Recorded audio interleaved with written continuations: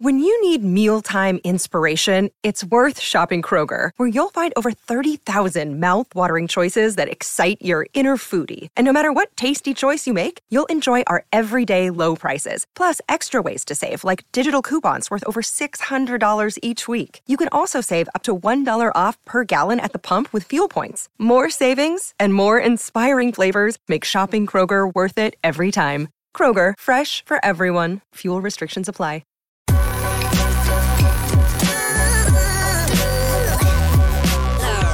The following is a presentation of the Belly Up Sports Media Network. Thank you for listening to this Belly Up Sports Podcast Network product. Some said we'd go belly up, so we made it our name, and we're still here. Coming up on the Behind the Mic podcast, at his introductory press conference, Aaron Rodgers said the Jets Super Bowl III trophy was looking a little bit lonely. Rodgers made no guarantees, but the first quarterback did. And those results were step one in changing the league forever. You're Behind the Mic with Michael Neal Jr.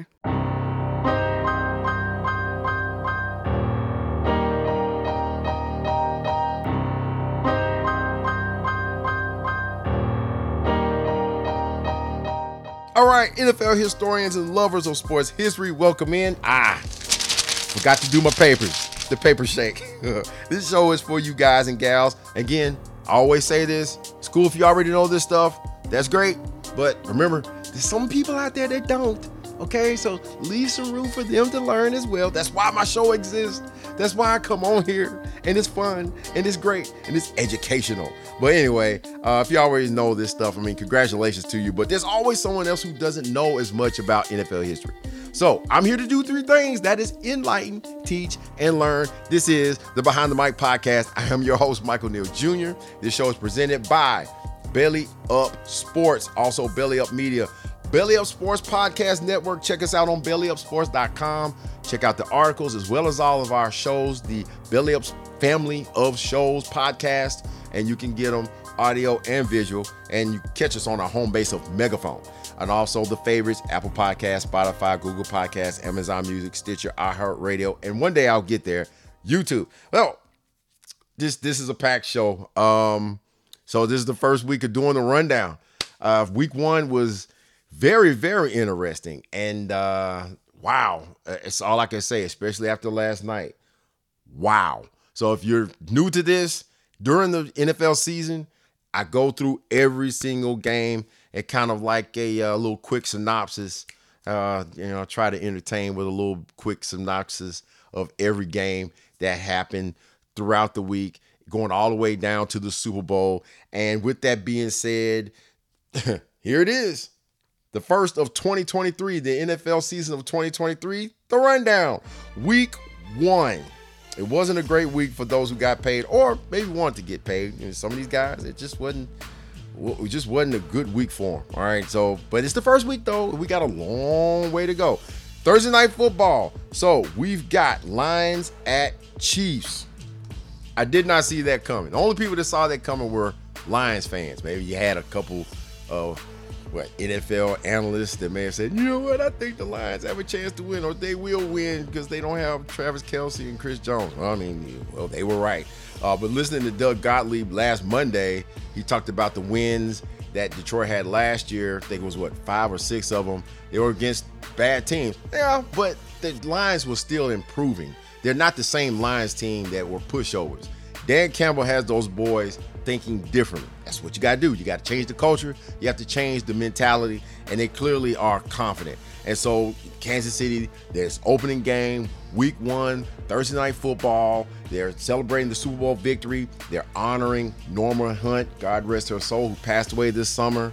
Been to every Super Bowl, right? The wife of Lamar Hunt. And, they didn't care. They could care less. Dan Campbell, those ankle-biting Lions, they could care less about what they were celebrating. If Chris Jones was at the game, he's in the box, flanked on both sides by both of his agents. Didn't even know you can have two guys like that. But anyway, but then the game was kicked off. Travis Kelce was there too. No helmet. Knee was hurt. And for a minute, it just looked like, okay, the Lions are going to hang in here, and then eventually Mahomes and those guys are going to put them away. Well, didn't happen. The Lions wouldn't go away. And Kansas City, they had a 14-7 lead at halftime, but in the second half, they're desperate. They looked desperate, even though they were down 1 point in the fourth quarter, and they looked desperate. And the story of that game were the drops. You got the NFL Films footage of, if you've ever seen it, Hank Stram, the legendary Hall of Fame coach, winner of Super Bowl IV for the Chiefs way back in '69. They got him in the tower, and he's talking about whoever receivers, I don't know if it's practice or camp, and he's like, oh, God, look at that guy. It looks like he's trying to catch the ball with his elbows. And that's exactly what Kadarius Toney looked like. That's what Sky Moore looked like for a minute. And look, let's not overreact because these guys are the same ones that Mahomes had last year. Yeah, Travis Kelce was missing. I understand there's 2 different teams here, 2 different seasons, but it's just the first game. All right, the Lions, they got their W. Lions 21, Chiefs 20. Go to Sunday. Titans at the Saints. Look, Tannehill, you cannot throw 3 picks. Can't happen, ever, okay? You can't do that. And then you got DeAndre Hopkins. DeAndre Hopkins, I'm just wondering, what is this dude thinking? I know Titans fans around here, and they are tough on this guy, especially when he signed that contract, when he was making when he got the $100 million. But that's what it is. It's what it is. But on the other side, you have a close game like that. And then we talked about Derrick Henry in the past. When he carries the ball 20-plus times, about 75% of the time, I think the Titans win. And he only got 15 carries. So maybe you can look at that too. I understand game plans, but the game plan shouldn't include Tannehill throwing 3 picks. Nick Folk kicking 5 field goals and scoring all your points. Can't happen. Now, on the other side, I really don't expect a whole lot out of New Orleans. Derek Carr, okay, yeah, he throws for 300, and he makes the play to Rashid Shaheed. 41-yard gain on 3rd and 6, I think it was. And they had to do it. They had to pick up that first down, and they did it. They did exactly that, but they did enough to get the W as well. But Titans, you got to do better going forward. Steelers, you hosted the 49ers. You look terrible. My Steelers got beat 30-7. It wasn't that they lost. I wasn't surprised that they lost because this is a team that now has their starting quarterback back healthy and a team that has, Pro Bowlers and all pros on both sides of the ball. And they're a really good team. They were just on the cusp of possibly making the Super Bowl, and it took Brock Purdy's elbow snapping for that chance to go completely away, especially when you have Christian McCaffrey playing quarterback at one point. I was surprised at how bad the defense played. Outside of TJ Watt, the defense did not show up. And then you've got the offense. The line is not blocking. 5 sacks on Kenny Pickett. And then at the same time, you've got Najee Harris only carrying the ball 6 times out of the only 10 rushing attempts. But that's what happens when you're down 20-0. And you allow the offense for the 49ers to score on their first 4 possessions. That's what happens. But, you put yourselves in an early hole, and that was the worst home loss by a Mike Tomlin team in 17 seasons. Texans at Ravens. What does C.J. Stroud and Brett Favre have in common? Their first completion was to themselves. He got 0 yards on that 1 catch, but he has a catch in the NFL and 21 rushing yards, and he threw for 242. Okay, admirable. But they're not ready yet. They're clearly not there just yet. But the story for me, the game, was J.K. Dobbins. I really don't want to go there, but this was an example of what we talked about a couple of weeks ago. Running backs that get injured. He blows his Achilles. Wouldn't be the only Achilles blown this first week. So, but I hate and I feel for this guy. He just comes back from a knee injury. Then he goes out again with another debilitating injury. You just pray for him to be like the NFL comeback player of the year. Gut punch. But anything other than that, I want to see him return, and I almost feel like Ravens running backs are like cursed, and they've been like that since Mark Ingram left the team, and then they've gone through guys like Latavius Murray and Kenyon Drake and Devontae Freeman and Le'Veon Bell. That's very exhausting. But Lamar Jackson, he led them in rushing on Sunday with only 38 yards, but they won the game. Ravens 25, Texans 9. Bengals at the Browns. People were calling for this to be an upset, but I didn't think so until I saw the final score. But look, Jamar Chase doesn't help when you call the Browns elves, but it also doesn't help when your quarterback, big money, big pockets, Joe Burrow, and I still love him, $275 million richer, but he only threw for 82 yards, and they only scored 3 points. And first-year defensive coordinator Jim Schwartz, we know this guy. If you know his history, he's a very good defensive coach. He got the game ball, and this Browns defense is scary. They are more than Myles Garrett. Browns 24, Bengals 3. Bucks at Vikings. The first thing I thought about with this game was 2 receivers, and those guys were Mike Evans for the Bucks and Justin Jefferson for the Vikings. These guys were looking for new contracts before the season began. Evans is going into his 10th year. Jefferson still has 2 years left on his contract, on his rookie deal. He's clearly outperformed that and then some. Evans will probably be a free agent. Jefferson will probably get his money, but Jefferson does not look happy, even though he had 9 catches and 150 yards during the game. But he just didn't look happy. But, hey, look, Evans, he's helping his new quarterback, Baker Mayfield. No more Tom Brady. They beat the Vikings and in Minneapolis. And Mayfield, he's changed jerseys more than he's changed draws. In 3 years, he's changed teams 4 times, from Cleveland to Carolina to the Rams, now in Tampa Bay. But not a bad day. You toss 2 touchdowns, you get a win on the road. Bucks 20, Vikings 17. What? Falcons, they're hosting the Panthers. 2 rookies. The first pick in the draft didn't play very well. He's throwing 2 interceptions on the same play to the same guy. He's got to get better. He really does. Bijan Robinson, I can't wait to see what he does going forward. And it seems like, to me, Arthur Smith looks like he may have a problem, a very good problem. He's got Tyler Algier that runs for 75 yards and 2 touchdowns, and he's got a rookie who only touched the ball 10 carries, 6 catches, 56 yards, and he scores a touchdown, and he's only going to get better. That's a great problem to have. Desmond Ridder, let's see if he can work this thing and be better as a quarterback. But he's got some help. He really does.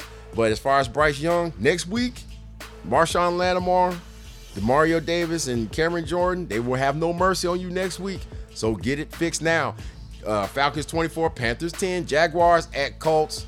Jaguars, they got the win, 31-21. That's all you really need to know. Anthony Richardson, first game, still first game. He looked good. Got a little hurt there at the end. But you can't have this guy leading you in rushing every week, okay? 40 yards, and then he had a touchdown. But you got Jonathan Taylor, who's still on the PUP list and wants a new contract. They're probably going to trade him. But then these running backs I haven't heard of. Evan Hill, Deion Jackson, and Jake Funk, they all combined for a grand total of 25 yards on 16 carries. I'm just saying. So yeah, that's what it was. Again, Jaguars 31, Colts 21. Cardinals, they go into Washington against the Commanders. I didn't pay this game a whole lot of attention. And obviously the ownership and the head coaching, this coaching staff, Ron Rivera, they're all putting their eggs in the basket of Sam Howell, which his era has begun. And the guy, he gets the game-winning, or the go-ahead touchdown run at the end of the game. And then you got the quarterback room for the Cardinals, which is kind of a mess. Kyler Murray's out, ACL still, recovering from that. Josh Dobbs, again, kind of like a Baker Mayfield nomad. He's like a tennis ball. He was hit back and forth from the Steelers to the Browns and back to the Steelers and then he's with Tennessee, and now he's with the Cardinals. The guy's got a lot of bumper stickers on his back, but he played as well as you could, having what 2.5 weeks or something like that to prepare. He's a smart guy, but they barely lost the game. And look, they were in it at least. Washington 20, Arizona 16. Afternoon slate, every team that was on the road got the W. The Eagles won against the Patriots. Yeah, that was great. I mean, I was going to talk junk to my brother who's a Patriots fan. The Eagles are up 16-0. Thank God I kept my mouth shut, because the Eagles offense did not really show up. That they made plays enough on Tom Brady Day or whatever. Tom Brady's there ringing the bell. He's honored at the game. And then Mac Jones throws 54 times. He throws 3 touchdowns. But if one receiver, one rookie, Kayshon Boutte, holds on to the ball and gets 2 feet down, well, really was the 2 feet on 4th down, then maybe they have a chance to even win that game. But they didn't.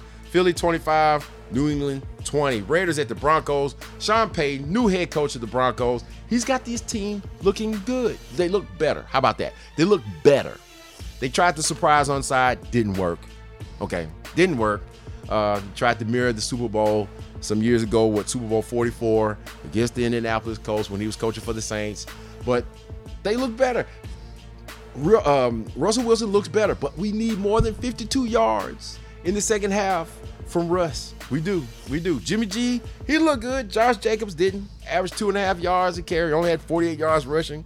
Scary moment when, you got Josh McDaniels, of course, bringing another New England Patriot to the fold. Receiver Jacoby Myers, he gets punished on a catch. And 2 words, concussion protocol. Guy scored 2 touchdowns. It helped out. Yeah, Devontae Adams did what he needed to do. Thank God he stayed out of the end zone. I was playing against him in fantasy. Thank God. Raiders 17, Broncos 16. The best game of the day was on Sunday was the Dolphins and the Chargers. Best game of the day. Track meet. And just so happens that the Dolphins have a track team outside of having guys like Jalen Waddle and Tyreek Hill and Raheem Mostert and some others that they brought. They run like a 4-flat 40. But, it was good. It was good. You had the battle of the 5th and 6th overall picks of the 2020 draft. Tua Tagovailoa, Justin Herbert. The latter gets sacked on 4th down to end the game. And the Dolphins won it 36-34. Good God, I needed a cigarette after that game. Hill has 215 yards, receiving on 11 catches, like mirroring Jerry Rice's Super Bowl 23 numbers, except Hill scores twice. They helped put them over the top. And that was the 3rd most receiving yards in NFL history in a season opener. And then Tua, this guy, the 4th most passing yards in a season opener. 466 yards. If he keeps throwing like that, Tyreek Hill will get 2,000 yards. He will. God, where are the cools? Anyway, Packers, Bears, running for 1,000 yards is great, Justin Fields, but you got to be able to throw the football not only with confidence, but also without turnovers. He threw a pick 6, and the game really fell apart in the second half for him. Now, on the other side, Jordan Love, his era begins, and 245 yards passing and 3 touchdowns. He did great, and he's got weapons. He used them, and, they got the W. It's what I want to see. I want to see confidence from Jordan Love. That's what I want to see, and I saw that. I didn't see that in the preseason past. He looked like he didn't know what he was doing, but it takes some time. Everybody don't just come out like that. You know what I'm saying? But Justin Fields, you got to not make those mistakes, and you can't just run for 1,000 yards every year. Name me a quarterback that ran for over 1,000 yards that won a Super Bowl. I'll wait. Hold your breath. Can't. Anyway, Rams at the Seahawks. Tale of 2 halves for Seattle. They scored all their points, 13 in the first half. Second half, 0 points, 12 yards, 1 first down. PU. Very, very bad. And the team was falling apart. You got DK Metcalf shoving defensive backs down because he's frustrated. And then you got Geno Smith calling on the Lord and throwing the ball away because, we heard that audio, Geno. It's all over social media. Oh, my God.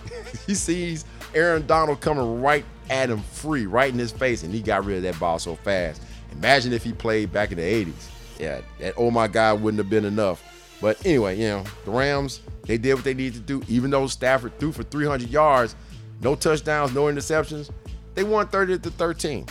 Pray for Cooper Kupp. Maybe he'll come back. But until then, Tutu Atwell and this guy I never heard of, Puka Nacua, they caught 230 yards worth of passes and 16 catches between the two of them. Can they keep that up? Maybe. Sunday Night Football, it was Cowboys. The Cowboys went into New York and MetLife. They won the game 40-0. 7 sacks, 3 turnovers. 3 touchdowns, 2 defensive, 1 on special teams. Yeah, the offense didn't have to do a whole lot, and Prescott was all right.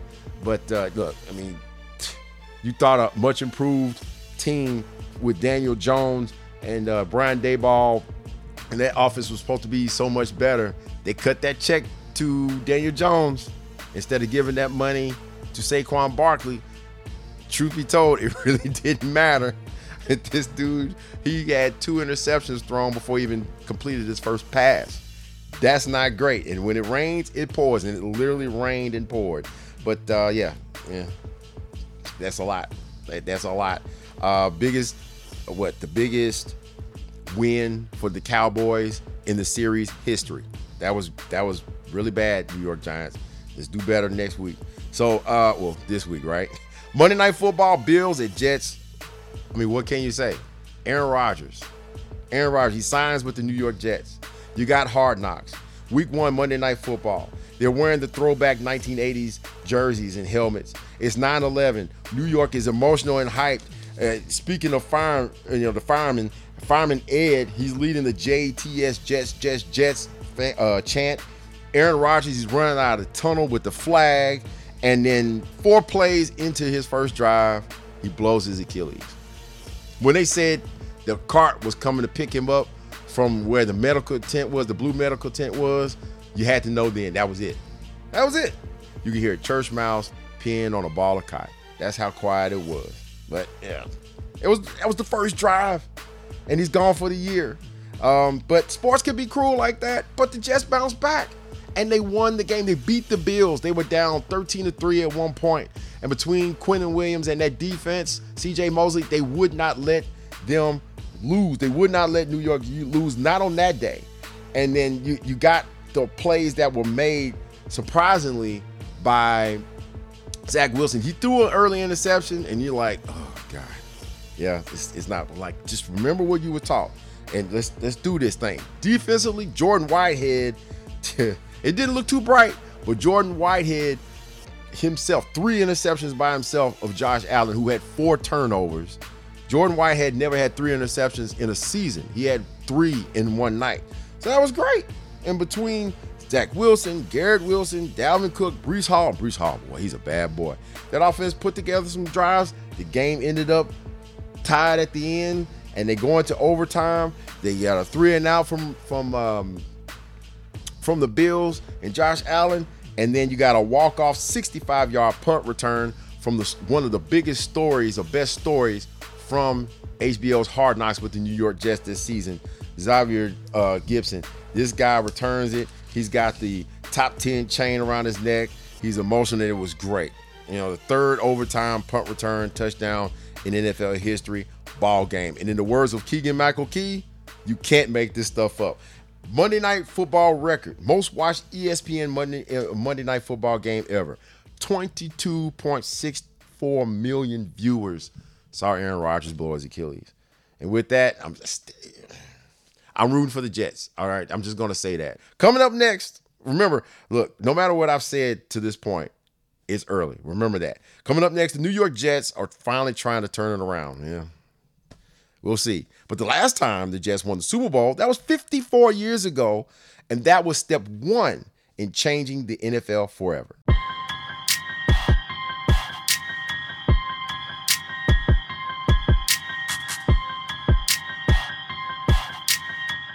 I actually had the idea for this show the day that you find out, and that I found out, that Aaron Rodgers was signing with the New York Jets.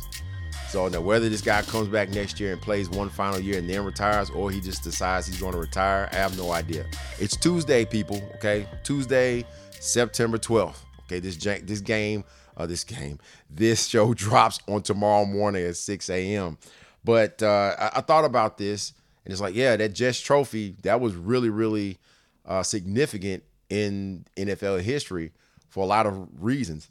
And one thing that I had no idea about, and you'll catch that at the very end of the show, but the AFL-NFL merger, that was going to come about by 1970. Why? Well, if you go back to it, it was a battle for players. And it was, the summer of 1966, the two leagues had already agreed to merge by 1970. But here's the thing. Why were they going to merge in the first place? Well, let's get to it. Kick the music. Multiple leagues throughout the history of pro football, going all the way back to the early 1900s. But then when you get to 1925, we talked about Red Grange and him starting up the first American Football League, the first AFL. But there were multiple leagues between 1925 going into the 1960s, 1960 to be exact, as a matter of fact. You had 3 AFLs, you got a USFL, a TAFL, and you had the AAFC. All of them eventually went away. One of them, they started a name and probably printed up banners, but it didn't even start, right?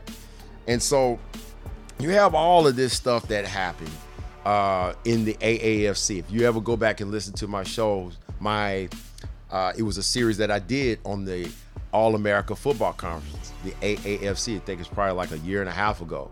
But anyway you slice it, they were battling for players back then. And they were both trying to draft them, and they were going to the highest bidder. That's how it was at that point in time. And so by the time the league folded up, the AAFC folded, they had outdrew the NFL as far as fans went.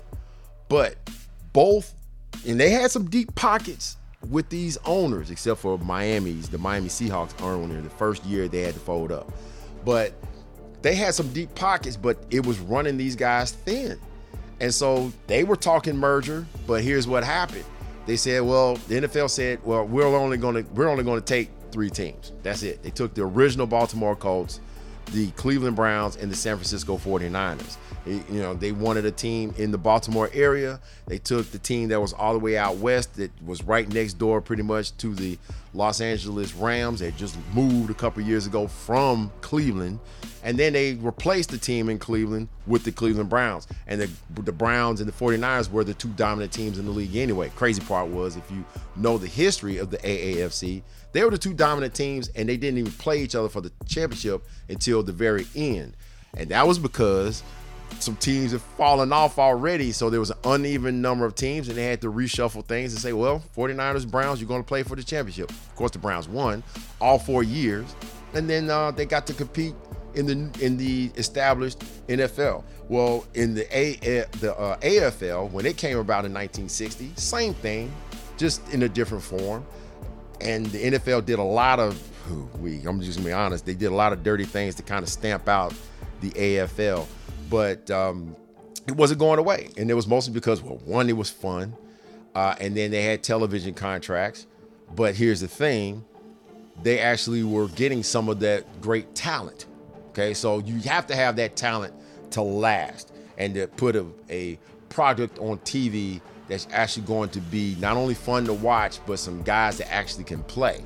And so, by 1966, they agreed, because they were going back and forth and all of these different things they were using to try and pretty much throw a wrench in the AFL's, the American Football League's engine. It just didn't work. Even the NFL, they had come up with a babysitting program called Operation Handholding. When they were trying to draft a certain player, they would put these guys up in a hotel and put people outside the doors to keep AFL representation away. I told the famous story about one of these guys, Otis Taylor, Hall of Fame wide receiver for the Kansas City Chiefs. The Dallas Cowboys were trying to get him and his teammate to sign with them because they both had been drafted. Well, if you know about Lloyd Wells, who actually knew this guy since he was a kid, the first black scout, he was hired by the Kansas City Chiefs and Hank Stram and Lamar Hunt. And he had his foot in the HBCU pond, so he knew that talent. He actually sneaks Otis Taylor out of his bathroom window of the hotel room that he was staying in. And this is after he posed as a reporter to even get into the hotel in the first place. Those are the kind of covert things that were going on. But they was vying for these rookies. They was vying for Otis Taylor's. Jim Nance that ended up signing with the New England Patriots. Jim Grabowski, who ended up signing in the NFL with the Packers. Billy Cannon, who signed right after his last college game on the field. The Heisman Trophy winning Billy Cannon signed with the Houston Oilers on the field. And then you had Gale Sayers. Had the money been right, according to Sayers, he would have signed with the Chiefs. Instead, he signed with the Chicago Bears. He got $25,000 a year for 4 years. But the Chiefs were offering, I believe it was $27,500 for 3 years.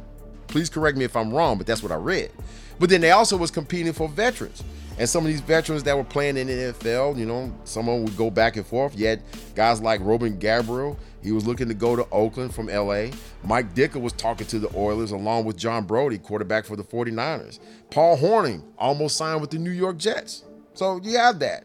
And then, of course, you have guys, the African-American contingent, of course, going all the way back to the AAFC when it started in 1946. Them, along with the Rams, signed the first black players, right? The Rams were first, and the Browns later on, a couple months later. But then the AFL was a lot more friendlier and more open to, not saying that their hearts were right, but they were more, not all of their hearts were right. That's just to say it that way. But they were open to signing that talent from HBCUs. They got guys like Verlin Biggs, Emerson Boozer, who played for, I think it was East Carolina, Eastern Shore. Let me correct myself. That's the University of Maryland, Eastern Shore. And talking about Jackson State all last year with Deion, well, that's where Verlin Biggs was at. So they was getting some HBCU talent, and these guys were great talents, and ended up playing with the New York Jets. So, building that Super Bowl III team, right? And so, that the AFL, NFL battle, the AFL clearly won talent in that bidding war, and they signed some of the best players that the players, that the owners' money could buy. And then you had the Jets that also outbid the New York Giants for a running back by the name of Matt Snell. Matt Snell ended up being that Super Bowl running back that actually set a record with 121 yards. Joe Namath was another guy that was highly coveted by both the NFL and the AFL. Now, the AFL, the Jets, made him the number 1 pick overall in their draft. The Cardinals drafted him 12th.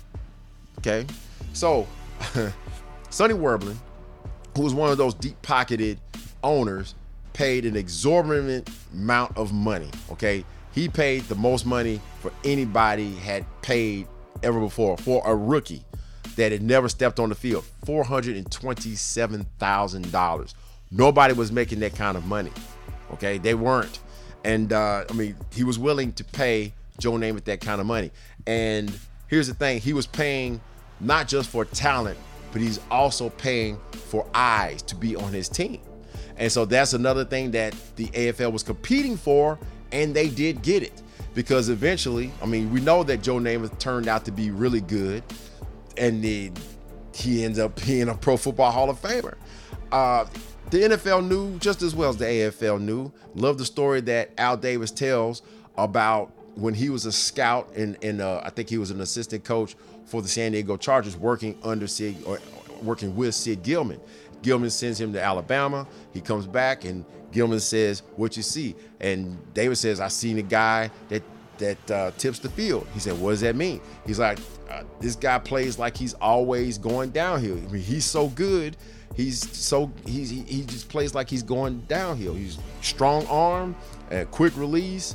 All of those things that you look for in a quarterback. And he's like, "What's his name?" He's like, "It's a kid Namath out of Pennsylvania, Beaver Falls to be exact." And that was the biggest signing of the era. This is in 1964.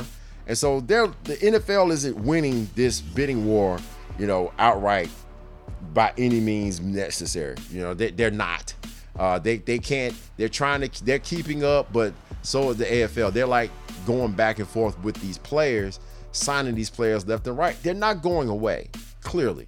This is going into 1968. Well, they've already by 1966 agreed to have some kind of merger, right? Well, 1968, the New York Jets, they actually get their turn in the Super Bowl.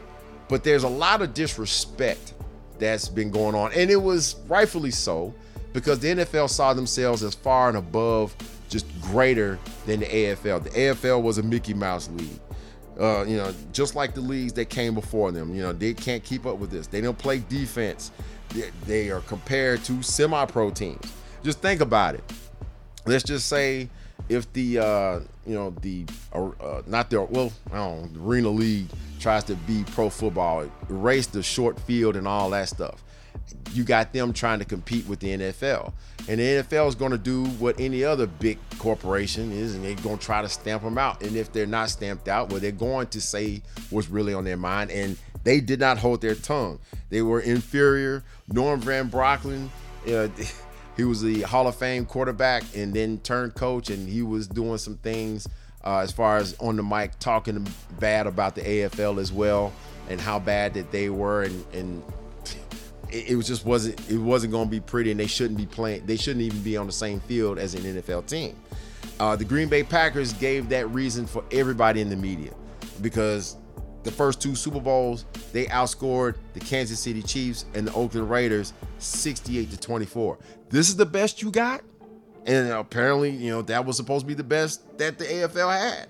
And let's just not forget that the Chiefs, they were only down 14-10 at half, and then Lombardi took his belt off, and then that was it. So they blew him out. And even the Oakland Raiders score was 33-14. Well, they scored that last touchdown. Mike Sinai caught a touchdown pass at the end of that game, and it wasn't even that close. It was 33-7. It just wasn't that close. So Jimmy the Greek, the famous odds maker, 18-point underdog. He made them an 18-point underdog. The Baltimore Colts was supposed to be the greatest thing since sliced bread. They were 13-1. They had taken over as the greatest team, on earth. They were kind of the team of the 50s, at least at the end of the 50s.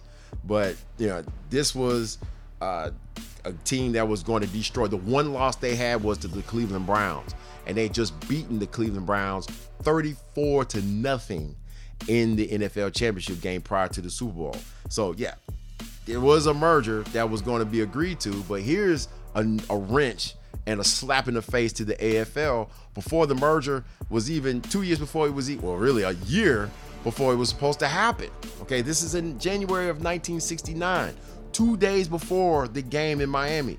Commissioner Pete Rozelle is also, he's talking about altering the merger, altering the championship game, and basically taking the 2 superior NFL teams and putting them in the championship. That was a slap in the face. So they had no trust. Remember, Rozelle is on the NFL side. He worked as a PR man up under Tex Schramm, with the LA Rams, and then they all obviously put him as the commissioner of the league. So he's an NFL guy through and through. I mean, God bless him. But I mean, look at it from the business side. I understand what they were doing. I'm gonna give you more details next week because this is part 1 of 2. But there was no respect for the American Football League at all, especially after the first 2 Super Bowls. There was no reason to think the New York Jets were going to win. They were the biggest underdogs in history. 18 points. That was just, I mean, it actually dipped down to 15, but at one point it was still big. 18 points. 18. So, you have that happen. But here's the thing. There are plenty of players that were cast-offs from the NFL as well. I talked about the rookies and the guys that were considering leaving the NFL for the AFL. Some of them didn't have a choice. You had players and coaches alike. They had reasons to beat the Baltimore Colts. And then, you had Weeb Ewbank, who was the head coach for the Baltimore Colts when they won back-to-back championships in 58 and 59. 1963, he's thinking, I got a job. This is after the draft. And he's gone away on vacation. Well, the owner, Carol Rosenblum, calls up Don Shula, who is an assistant with another team, and says, how would you like to be the head coach of the Baltimore Colts? And just like that, Weeb's out the door. And then you got left tackle Winston Hill. Winston Hill was with the Colts and actually was one that was drafted by Weeb. He's in training camp. Shula calls him to his office and says, you know what? We're not going to be able to use you. This guy is going to be starting in front of you. I forget the player's name because he was a first-round pick. And, maybe you should try the AFL. And he actually did. He called up Weeb Ewbank, who he called the Denver Broncos first, who wouldn't even pick up the phone. But then he calls Weeb. Weeb says, okay, come on out to New York. And Weeb tries to pull the same thing as Don Shula. And Winston says, I'm not leaving. The left tackle says, I'm not leaving. All he does is turn into an 8-time Pro Bowler and a Pro Football Hall of Famer. That's just great. You know what I mean? He says he's not leaving. He stays. Say I'll stay even if I have to pay for it myself. He wins the job the next year, and then he's the starter for the rest of his career pretty much until he ends up finishes last year with another team. But then there's defensive back Johnny Sample. Sample was a Colt as well. Okay, so but this guy was accused of stealing supposedly, and then he ends up with Washington, and I mean apparently he just rubbed some people the wrong way, and he was blackballed by the NFL, as he puts it. And then Weeb Ewbank and the Jets, they signed him. Baltimore Colts, on the other hand, that team had changed by 1968. The 50s Colts, there was no more Lenny Moore, Raymond Berry, or Jim Parker, but you still had Johnny Unitas. But the guy tore a ligament in his elbow and is thrown on the final exhibition game. Then you bring in Earl Morrall, who just happened to sign with the team, 34 years old. Baltimore is his 5th team since being drafted back in 1956, 2nd overall by the 49ers. So he takes over, and just imagine this for you newbies. Just imagine Tom Brady with the Patriots in 2007. They went undefeated. Just imagine they were 15-1. Brady hurts his elbow in the last preseason game, but they get to the Super Bowl with NFL, and they get to the Super Bowl with Ryan Fitzpatrick, who's the NFL MVP. Just imagine that. You know what I mean? And it would have been one thing for Earl Morrall to be simply a backup, but he was the MVP of the NFL for the 13-1 Baltimore Colts. Then you got the guarantee at the Miami Touchdown Club. Namath there, he's accepting an award, and then the guy in the back says, "Hey, Namath, we're going to kick your bleep." And he's like, "Look, tired of all this disrespect. Look, we're going to win the game. I guarantee it." We wasn't happy about that, but it's like, look, you always telling us how confident we should be. You're building up our confidence, so why can't we just say that? You know what I mean? Why not? And the crazy part is that you got that guarantee, but Winston Hill actually did that after the Jets won the AFL championship game against the Oakland Raiders. Who was it? Sam DeLuca, who was the reporter. He goes up to Winston Hill and says, "Are the Jets going to win the Super Bowl?" And Hill says, "Yes, we are. Yes, we are." Drafted by Baltimore in '63. We fired. Shula takes over, and Hill gets cut and ends up being a Pro Football Hall of Famer. But he had motivation. Weeb Ewbank had motivation. Johnny Sample also had motivation. But matter of fact, you have the game itself. Baltimore did not play well. Their first half, these are their possessions in the first half. They're supposed to be the great Baltimore Colts. They were overconfident. Didn't change anything and just thought, well, what we do is what we do. We're not going to change anything. We'll beat these guys no matter what. No adjustments. First half, these were their possessions.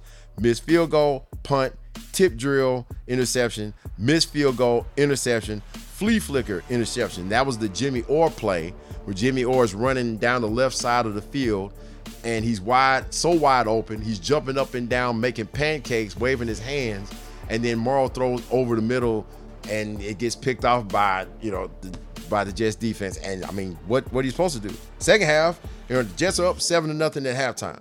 They still got a chance, right? But apparently they're beating up toilets, and they're upset, and they're beating up the locker room because they should be beating these guys 34-0 by now. Well, that wasn't the case. Second half, they punted. New York Jets go up 13-0. Unitas comes in. They punt again. The Jets are up 16-0. Unitas throws an interception. They finally score a touchdown. Jerry Hill has a touchdown run with 3:19 left. It's 16-7, which ends up being the final score. They turn it over on downs, and then Unitas throws 2 incompletions, and that was the ball game. That was it. They recovered the onside kick. They tried everything. Didn't work. Pete Rozelle, after the game, he goes to Pat Summerall, who's working the sidelines. Okay, he tells him after he takes a drag from his cigarette, "Tell me all you know about the New York Jets." He knew nothing about the New York Jets. Absolutely nothing. And why would he? Why would he keep up with them? Not only did Joe Namath win Super Bowl MVP, and he throws for 206 yards, doesn't throw any touchdowns or interceptions. I'll take it a step further. It was great. Johnny Unitas, Earl Morrall, They had 0 touchdowns and 4 interceptions between the two of them. How you like me now? How you like me now? So, I mean, it was there for the taking. The Colts, they suffered the greatest Super Bowl loss probably this side of the Giants beating the Patriots that 2007 season in the history. This was probably the greatest upset in NFL history, definitely to that point. And that was one of 2 Super Bowls that did not have a touchdown pass. And the Jets, they beat, Hall of Famers. Jimmy the Greek, he favored them by 18 points. In all due respect, there were a lot of Hall of Famers on both sides of the football for both teams. On paper, Jimmy was right. They had the MVP, Earl Morrall, and then Johnny Unitas. Tom Matte was a great running back, and Jerry Hill. John Mackey, the Hall of Fame tight end. You had Bubba Smith and Mike Curtis, all-pro linebacker. And then Don Shula. Not just Don Shula, but they had, if you know your football coaches, Bill Armsparger, who was the doctor of the no-name defense and the Killer Bees, right? And then Chuck Noll. Yeah, before Chuck Noll was the Steelers coach. Yeah, he was a defensive assistant with the Baltimore Colts. We beat them all. Name it, beat them all. And he said the Jets wouldn't be able to establish a running game, Jimmy the Greek did. Snell ran for 121 yards again in the one touchdown. That's what they did. Of course, he praised Earl Morrall, who threw 3 picks. Unitas came in for him. He didn't do much either, except throw that pick. Yeah, he led 1 touchdown drive. Whoop-de-doo. But, it was one of those situations that should have been a lot better for the Colts. But it just, the Jets, they were prepared. They were more well prepared. Because here's the thing, just like Pete Rozelle didn't know enough or anything at all really about the New York Jets, the Colts didn't either. Apparently not. They didn't know enough. I'm sure they watched some film. I know the Jets did, so the Colts had to have, but it was almost like they were taking a nap. It was like something out of a movie. So, it's just what it was. Well, going back to 1965, and I did not know this, negotiations for the NFL-AFL merger that they did in 1966, right? So in 65, Carroll Rosenblum, owner of the Colts, Ralph Wilson, owner of the AFL's Buffalo Bills, they were meeting. In 66, Browns owner Art Modell met along with Rosenblum, and then Dallas Cowboys team president Tex Schramm. They met with Wilson in Miami, and there was an asking price of $50 million to join the NFL. Wilson said, okay, whatever. He walked out. And between Tex Schramm, Commissioner Pete Rozelle, and the NFL General Counsel representative, his name was Hamilton Carruthers, they all came to an agreement that it would take a congressional approval for the two leagues to merge, especially since they, just like years before with the AAFC, they did not want all the AFL teams. They only wanted a certain ones. And then on top of that, they wanted the Oakland Raiders and the New York Jets to move. They wanted them to move. And I quote from Arthur Charles K. Ross's book. It's called Mavericks, Money, and Men. Carruthers pointed out that if some AFL teams were not included to forced to move, this will surely prompt legislators in that state to oppose the merger. His final instructions were that any negotiations needed to be kept confidential. The merger talks could not afford leaks. It was also decided that Tex Schramm will be the NFL's representative, and he had to reach out to someone who was, and I quote again, discreet and influential in the AFL. And according to Ross, Schramm has said, and I quote, "I suppose it's got to be Lamar." To be continued. That's it. Thanks to ProFootballReference.com, ESPN.com, and also a slew of books. America's Game, the NFL at 100, written by Jerry Rice and Randy O. Williams. Mavericks, Money, and Men, the AFL, Black Players, and the Evolution of Modern Football. This is a very good book. I love Charles K. Ross. Also, Countdown to Super Bowl, how the 1968-69 New York Jets delivered on Joe Namath's guarantee to win it all. This written by Dave Anderson. And then also Jack Gilden's book, Collision of Wills, Johnny Unitas, Don Shula and the Rise of the Modern NFL. And finally, the Sporting News Complete Super Bowl Book, 1993 edition. Editors Tom Deinert, Joe Hopple, and Dave Sloan. This has been the Behind the Mic podcast. I am your host again, Michael Neal Jr. The show is presented by Belly Up Sports and Belly Up Media, Belly Up Sports Podcast Network. Check us out, bellyupsports.com, and our home base of Megaphone. All your favorites: Apple Podcasts, Spotify, Google Podcasts, Amazon Music, Stitcher, iHeartRadio, and YouTube. Tell all your friends and family about this show, your fathers, mothers, cousins, sisters, aunties, little brothers, girlfriends, former roommate about this show, or I'll be forced to knock on your door when I find your house. I'm out.